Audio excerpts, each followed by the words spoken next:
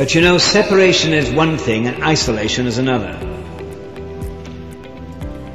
The church will make its biggest impact upon the world when she is really separate from it, but never when she is isolated from it. Welcome to this week's episode of the His Hill Podcast. My name is Kelly Doherty, and I'm your host. If you'd like to get in touch with me, you can do so by email, and that address is simply Kelly, Kelly, at hishill.org. I'd love to hear from you. Today's episode is entitled A Saved Soul and a Wasted Life. Does that sound a little uncomfortable? Why would the unbeliever see the need for Christ when it would seem that so many in the church are fine with living apart from His power and instead rely on our own? So many believers obviously are not convinced that what Christ has to give today is better than what the world has to give. If so, we wouldn't be working so hard to find ways to fit in with the world in order to find purpose and peace and security. One way I've seen this is with how so many Christians try to justify drinking alcohol. I can't tell you how many times I've seen on social media my Christian friends posting pictures of themselves holding their glasses and lifting them up for the camera to show us all that they are living the good life, that they're just as cool and fun as anyone else in the world. Now look, don't bother writing to me and pointing out that the Bible doesn't teach that we can't drink alcohol or that Jesus drank and on one occasion even made wine. I know that. What I'm talking about is the all too prevalent attitude that is shown among believers that we have to have it in order for whatever activity we're involved in to be of significance. We have to have it to calm down. We have to have it to have fun. We have to have it to go to sleep. If that's the case, as a believer, there's something wrong. And I'm also growing weary of Christians complaining about how society is going to hell in a handbasket and how the government's growing increasingly authoritarian. But they only seem to complain out of fear that it's going to get worse and our comfortable, safe lives will soon be coming to an end. And again, look, I know we have plenty to be concerned about, but instead of complaining, do we believe that we have the answer to speak to these issues? I personally believe that the problems we see in society and even within the church is that the church has lost its influence in society. I've seen things change in my own lifetime with this. The source and enabling of our life is to be Christ Himself, according to John 14, verses 15 to 17, which reads like this: "If you love me, you will keep my commandments. I will ask the Father." Now, how are we going to keep His commandments? Well, how are we going to show that we love Him? Well, the next verse 16 says, "I will ask the Father, and He will give you another helper that He may be with you forever. That is the Spirit of truth." See, His very life in us, whom the world cannot receive because it does not see Him or know Him, but you know Him because He abides with you and will be in you.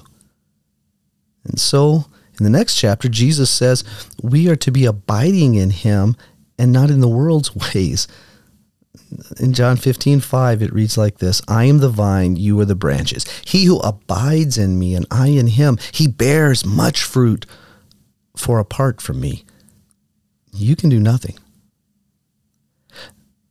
The church used to be a check in society, but seems to becoming increasingly irrelevant as we pathetically make the attempt to become more like the world in order to reach the world, which is exactly, by the way, what I was taught in Bible college.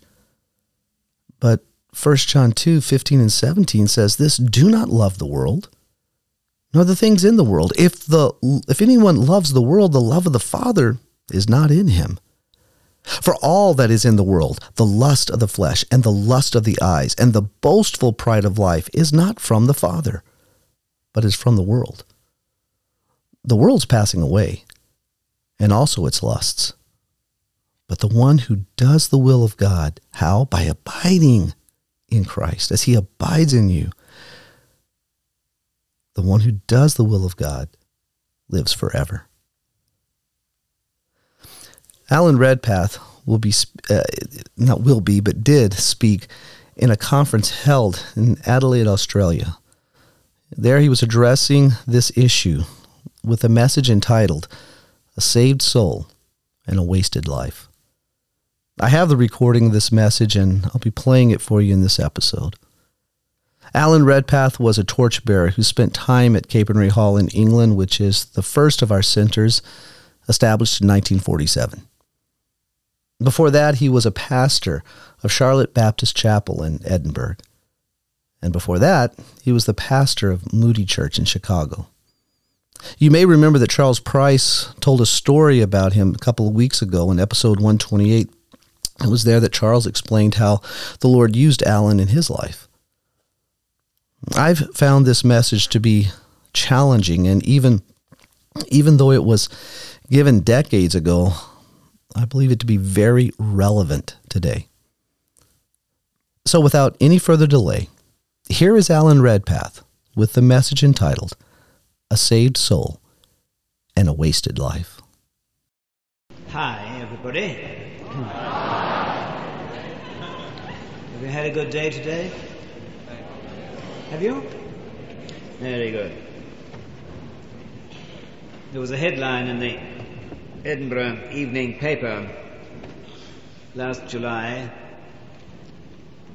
when there had been a very unusual experience of 3 days without any rain and 3 days without any cloud.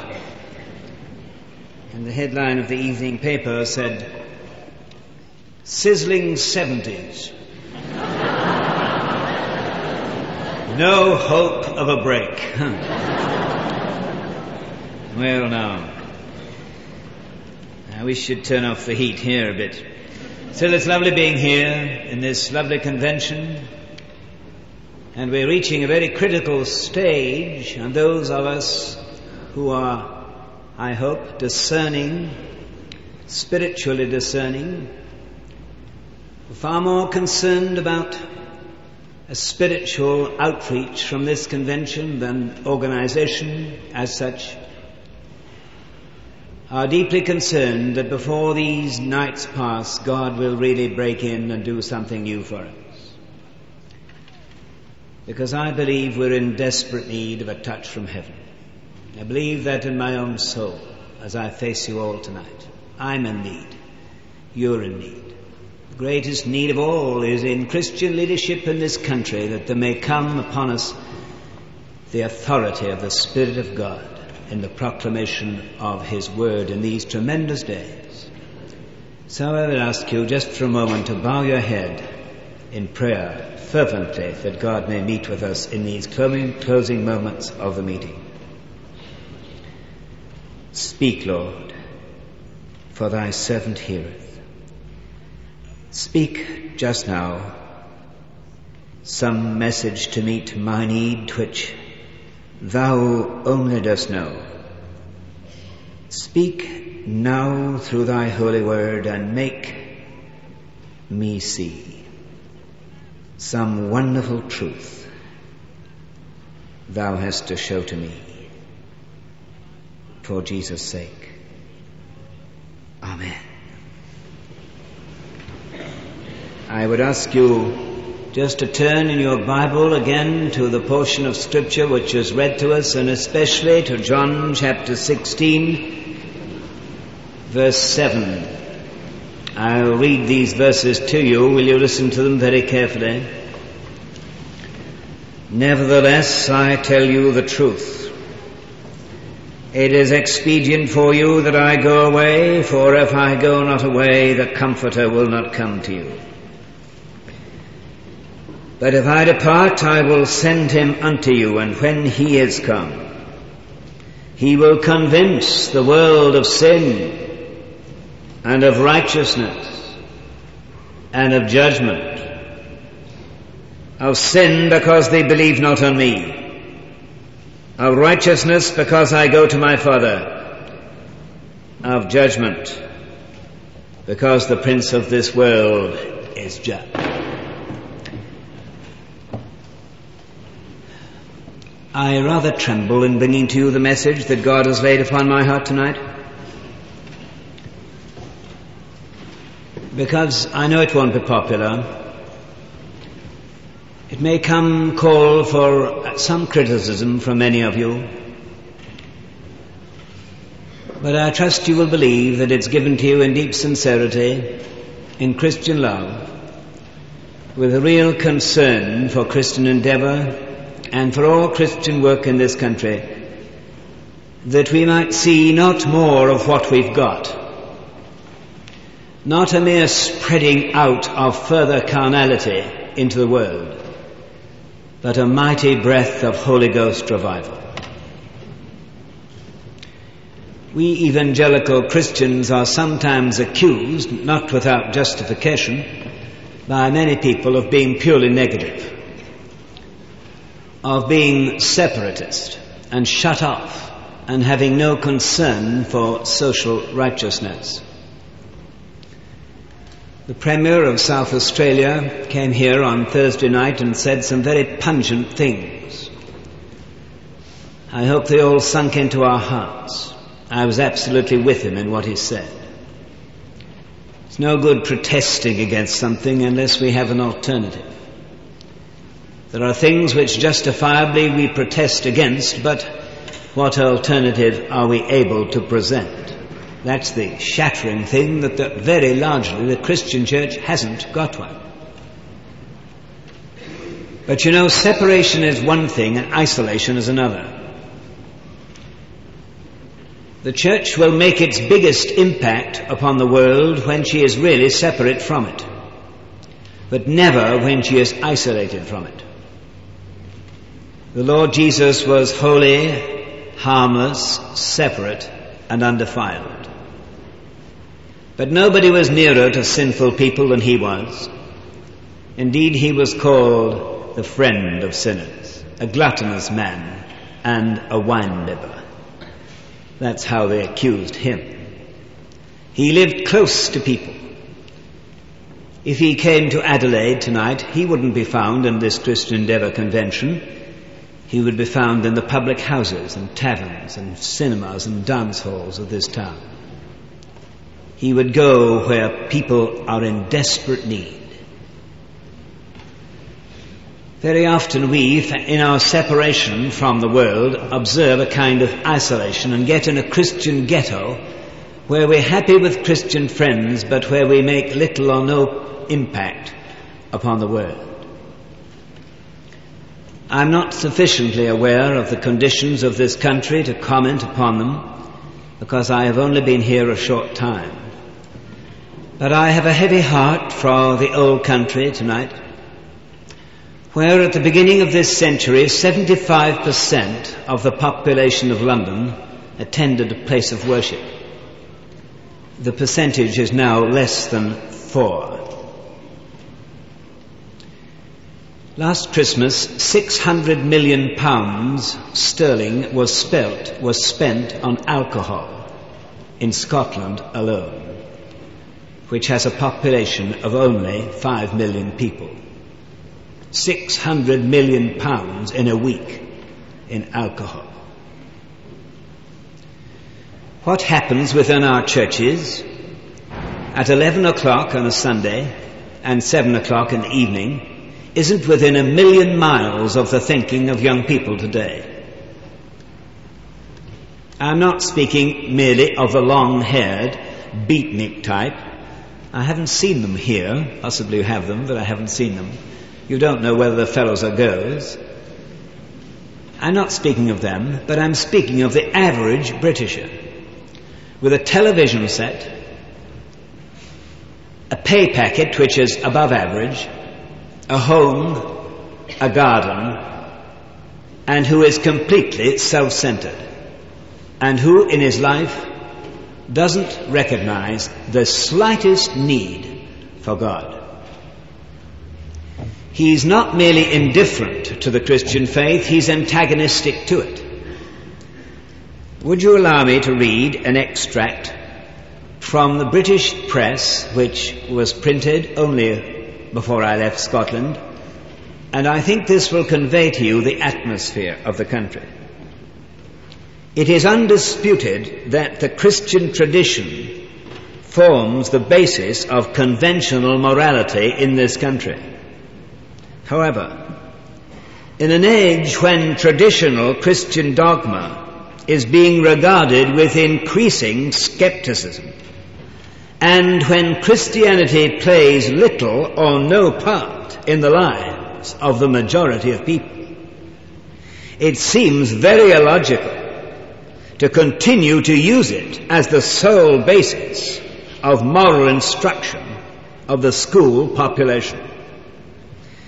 If it came to be more widely accepted that the teaching of morality and citizenship did not necessitate this indoctrination of Christian beliefs, and that in fact the intolerance and bigotry so often engendered by it was directly opposed to the aims of such teaching, most humanists would regard it as a more desirable attitude. That's the defiant attitude of the vast majority of the population of Britain today. Now, is this country very much different? Is it really very much different? The vast majority of people in Britain who are dope addicts, sex perverts, are like what they are because they have no parents to pray for them. And they come from homes which have broken up. 2 young people aged 13 were caught 2 months ago in Edinburgh, up to mischief at 3 o'clock in the morning. They were taken by the policeman back to their home. They were both brothers. And the policeman knocked on the door, and the mother got out of bed and opened the door, and she was absolutely mad. Not mad with her children, but mad with the policeman for waking her up. And she said to him, "Why on earth can't these kids live as they like if they want to?" Now, I come from a climate like that. And I find it very, very interesting to be in a country where maybe things are a little different on the surface, but I wonder if they're much different basically. Because I'm quite certain that the major priority of our life is to reach this generation for Christ.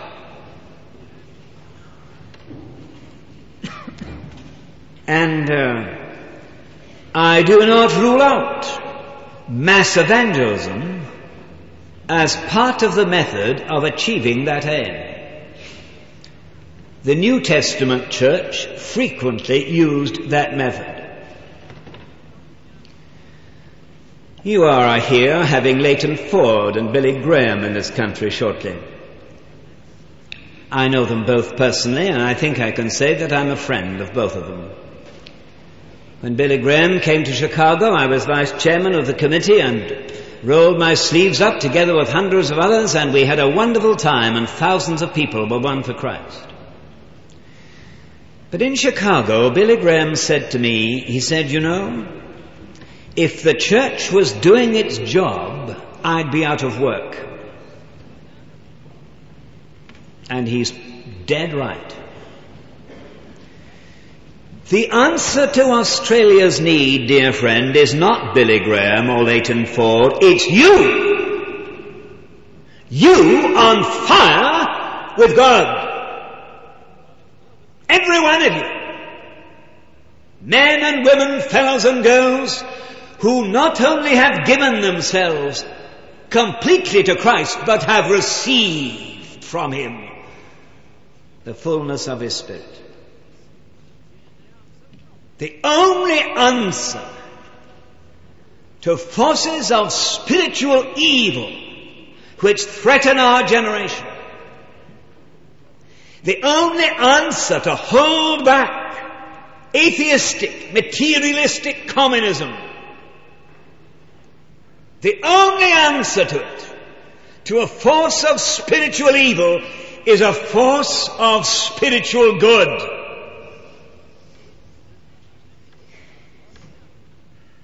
I had the privilege of living just for a week or two in Malaysia and Singapore before I came here. And I sensed the pulse of Asiatic young people. And I saw exploded forever the idea of the superiority of the white race. And I saw, moreover, thousands of young Christian students at university who had sold out for Christ and who were vital in their witness for Him. Do you know, at the main hospital in Singapore tonight, there are no less than 40 converted Christian doctors. 40 converted Christian doctors in the one hospital. And hundreds of people who are really doing the job 7 days a week and who are in business to pay expenses, but who live for one thing only, to win men and women for Jesus Christ. I say that the only answer in the area in which you live, in your home, in your school, in your factory, in your office, is that when men confront you, they confront a man filled with the Holy Ghost. I don't mean by that an abnormal Christian, but I mean a normal Christian. Will you forgive me if I intrude into this meeting a word of testimony? I was converted the first time I heard the gospel at the age of nearly 20. It all happened because in training to be a chartered accountant in a city in the north of England, one of the fellows in that office was, as I now know, a Christian. I had never met such a person before. If you'd met me at that time, you'd have said there's nobody less likely to become a Christian than Alan Redpath. I just lived and whipped it up for everything that I could get out of life. And I had fun. I enjoyed it. It wasn't getting me anywhere, but it was expensive living, but it was good fun. But for 2 years in that office, I'd lived alongside this man who was, I thought, a religious maniac. The office hours opened at 9 o'clock. He was always there at 8:45. We stopped for lunch at 1 until 2:30. He only took an hour. We had a break at 11 for something stronger than tea, and then at 3 o'clock another break for tea. He hadn't any break. We finished at 5:30. He went on to 6. We wanted to get home at 4 to play golf. One day, a dozen of us sat round a public house in Newcastle drinking beer, and we vowed to one another that in less than 6 months we'd knock this rotten religion out of him. And we launched a hate campaign. I was designated to report him to the partner for failing to keep office hours correctly. That was quite true. He kept them too well. Others were delegated to report him to various clients for badly auditing their books. And generally speaking, we all sought to make that man know that we didn't want anything to do with him. But we couldn't make him mad. We couldn't make him lose his temper. When I reported him to the partner said to me, if you all kept office hours like he did, I could do with half the stuff. That's what I was afraid of course. The whole plot collapsed. And look, he and I were delegated to go and audit a company's books in the north of England in a little town. A paint factory was located in this town away from civilization because the smells were so acute. And we had to live in a little hotel with one bedroom. And I found myself shut away in the company of this religious maniac for 3 weeks, night and day. The first night we got into our bedroom, I got in first. I noticed there were 2 beds beside each other. I put one at one side, one end of the bedroom, and one at the other, and put myself as far apart as I could. And then when we went up to bed, he knelt down to pray. There was no carpet on the floor. It was merely wood. So I thought, I'll show him I'm as good as he is, so I knelt down as well. I'd never done that in my life before. Do you know how long he stayed there? 50 minutes. He did 50 minutes. Oh, I have reason to remember. I was counting him on my watch, and I had my eyes open, and I was determined not to give in before he did. I had cramp and housemaid's knee, and I ached in every bone in my body. And then when he got up, I stayed down a bit just to show him I was better than he was. And then I dashed into my bed and tucked myself in and tried to go to sleep. And I heard a foot coming over to my bed, and someone sat on my bed, and he said to me, "Redpath?" I said, "What do you want?" He said, "Do you want to be saved?" That's the diplomatic approach, isn't it? The softening up process. Do you want to be saved? Ah, but you see, I had lived for 2 years with that man. And I'd watched his consistency. I'd watched his integrity. I'd seen his life. I'd criticized it, pulled it to pieces, done everything to seek to destroy his Christian faith without any effect. And as I had watched him, I had become increasingly conscious that there was something to be saved from, and someone to be saved to. And there and then, in that little country public house in the north of England, on that very first night, I opened my heart and I received Christ as my Lord.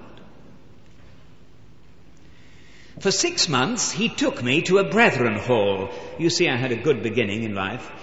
He took me to a brethren hall for a Bible reading every Wednesday. And when the Bible reading was over, we walked for 2 miles along a riverside to catch a train. And sometimes we never spoke to each other. Not because we were not on good terms, we were.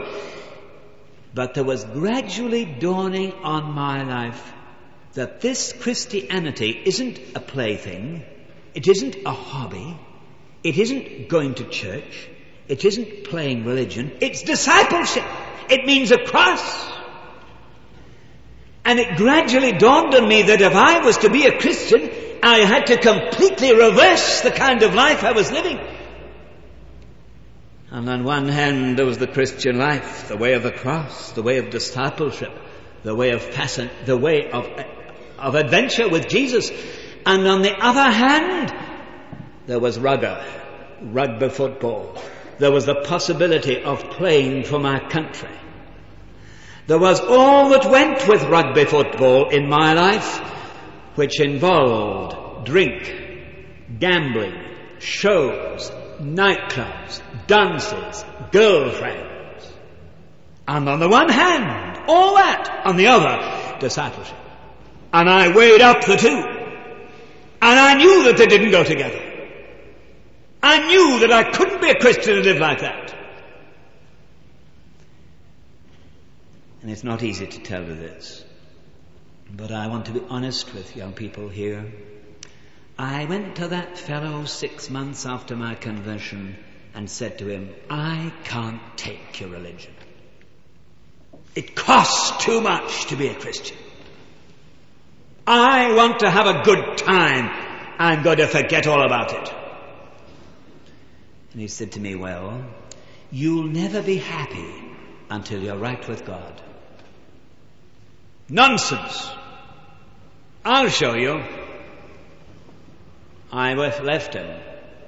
2 years later, I qualified as a chartered accountant, went down to London in business, got a good job with Imperial Chemical Industries, and started going up the ladder with plenty of money. And I had a good time. And I did everything I could to forget God. At one period, I went to a different theatre and a different nightclub every night for 3 weeks to forget. But I was miserable. Absolutely miserable. That's how I know that I was a Christian. You see, I said to some people in the counselling room tonight, the trouble with some folk is they've gone too far for the world to use them, but they haven't gone far enough for God to use them. I used to love all that kind of thing, but now I hated it. Why? Because the Holy Spirit had come into my heart, because I was born again, and because He was battling with me and fighting with me and saying, that's not the way is discipleship, a cross. And I was miserable. I wouldn't listen. Say, among this great crowd tonight, as this convention draws to its conclusion, are you still fighting that kind of battle? The Holy Spirit tugging, pulling, pleading with you, and you saying, I'm not prepared to pay the price. It's much more important to me to be popular, to rise to the top of the tree in business, to get on in games, and to have a good time, drink, show, dancing, girls, much more fun. Discipleship, out. One day, a telephone rang in my office, and it was my friend who'd come to London from Scotland. He was now director of the largest provision store in Scotland. Come down on business. He said, come out to lunch with me. So I said, all right. I came out to lunch with him. He never talked about religion, never talked about the Saviour at all. Talked about nothing except business. I was very uncomfortable and hardly said anything. Before he left me, he shook hands with me and he said, goodbye. But don't forget, will you, that it's possible to have a saved soul and a wasted life. You get that, young people? It's possible to have a saved soul, but a wasted life. I couldn't get rid of that. The following day I was going up to Liverpool to play rugby against Lancashire, an important game. I went up and played. All the way through the game, saved soul and wasted life, saved soul and wasted life. Later, the team dinner, the dance, the nightclub, the show, the drink. Saved soul and wasted life, saved soul and wasted life, you fool! And in circumstances about which I told you a night or two ago, which occurred very soon after, I was absolutely broken before God and came to the end of myself. And Jesus came in to control my life. And I remember some time after he came down to London again to see me. And I went out with him, and this time I did all the talking. Told him about all the Christian work I was doing, all the witnessing, all the work, all the service, the part I was paying in my church, the activity I was busy engaged in, the youth work and everything else. And it fell as flat as a pancake. He wasn't a bit interested. And I couldn't understand why the man who led me to know the Lord should be so absolutely uninterested in all my Christian activity. And when I'd finished talking, I just gave it up. We'd had our lunch. He paid for it. It was at the Savoy Hotel, so he'd need to pay. Paid the bill. And then he said, well, now, he said, I'm glad to hear all that. But the waiter who served our lunch, I think he needs to hear about Jesus. And he got up from the table, went across the dining room to where the waiter was standing, gave him a beautiful little New Testament, Gideon New Testament, had a word with him about what it meant to love the Lord, came back to the table, left the waiter a very generous tip, and we went out from that hotel, and I felt about that high. Why have I taken all that time to tell you that? I'll tell you why. Listen to these 3 words. Do you want to be saved? It's possible to have a saved soul and a wasted life. That waiter needs to hear about Jesus. 3 statements that came from the lips of a man filled with the Holy Ghost. And therefore from the lips of a man whose word was driven home to my heart with neutrality, with power and authority. Do you see it? Wherever that fellow went, nobody was neutral about their Christian faith. It was impossible to be. Everybody jumped off the fence. I don't mean that everybody couldn't convert it. Oh no. But everybody got off the fence of neutrality. Some were against. Some were in favor. Some were glad and some were mad. But nobody was neutral. And wherever he went, he forced an issue simply because of the character of the man that he was. Now, you tell me this. Why is it that there are so few people like that in this day and age in which we live? I'll tell you why. We're so proud of our Christian endeavor. We're so proud of our efforts. We're so proud of our society. We're so proud of our church work. We're so proud of our activity. We think it's no end of a thing. And we don't know the Holy Spirit in fullness, in power, in revival. That's what we need. Oh, that He would rend the heavens and come down upon us all. And show us that one thing that matters is this, that you and I should not merely be dedicated and consecrated to God, but that God should come into our hearts and fill us with Himself. So that you see, wherever we go, there'll be an atmosphere around that will convey the reality of the presence of Jesus to other people.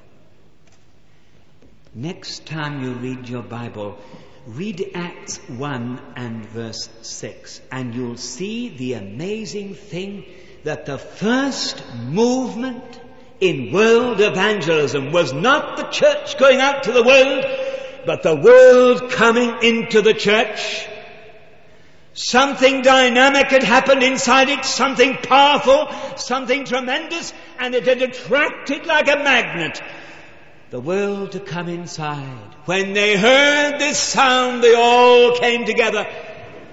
There are hundreds of churches in this country. I venture to say that you would never know if the Holy Spirit departed. Hymn, prayer, hymn, reading, notices, solo, collection, hymn, sermon, benediction, go home twice a Sunday and nothing ever happens. Does God ever break through? Does He? Oh, this generation has never seen a real breath from heaven. It could begin with you. If you're ready to pay the price of it. Let me conclude by telling you just this. There's a man I know in England, he's an evangelist. He went one day to conduct a mission in a town. He was going to stay with a very wealthy family. Very wealthy family. And they had staying with them a German girl who had come over to England to learn the language. She was very cynical about Christianity, very bitter against it, very opposed to it. And she was dismayed at finding herself in a Christian home. So this lady and gentleman spoke to her and said this preacher was coming and they wanted him to have the best treatment, and they said, would you mind going and ordering the meat for the weekend? The butcher.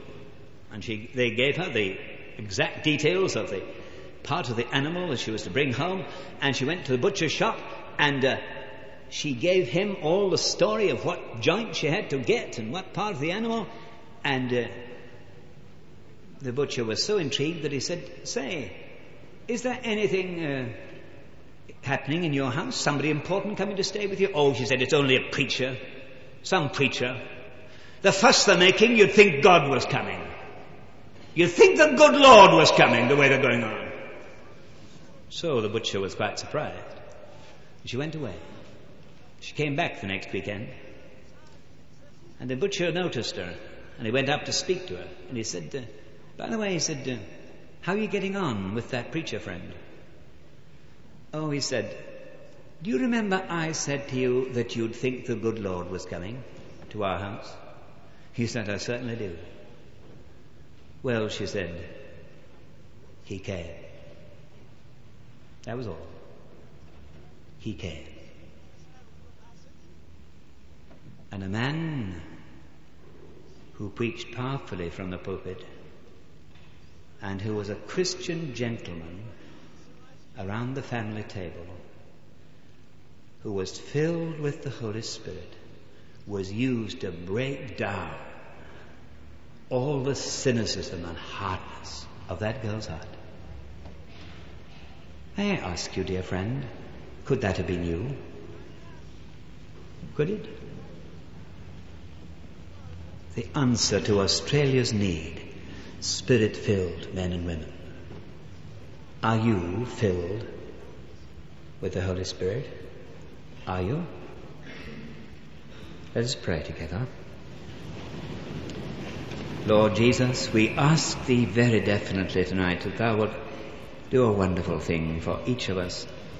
Thou wilt make us men and women after Thine own heart, that Thou wilt make our one concern to be that we know the fullness of God's blessing in our lives, that we may stop at nothing less than God's best. Save us from settling down to a second best experience.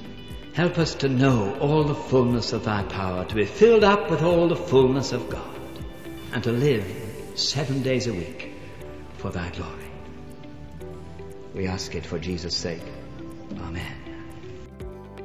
Thank you for listening to this week's episode of the His Hill Podcast, featuring Alan Redpath, former pastor of Moody Church in Chicago and previous field rep and dean of Capernwray Hall.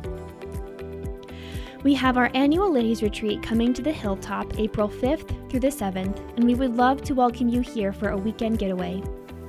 There will be time of fellowship, worship, and teaching from Marianne Lowry. If you would like more information or are interested in attending, please contact our office by email at retreats@hishill.org or by phone at 830-995-3388. Thanks again for tuning in with us this week to another episode of the His Hill Podcast. You've been listening to our host, Kelly Doherty and Alan Redpath. Remember to keep your eyes fixed on Christ. I'm Lizzie, and we'll see you next week.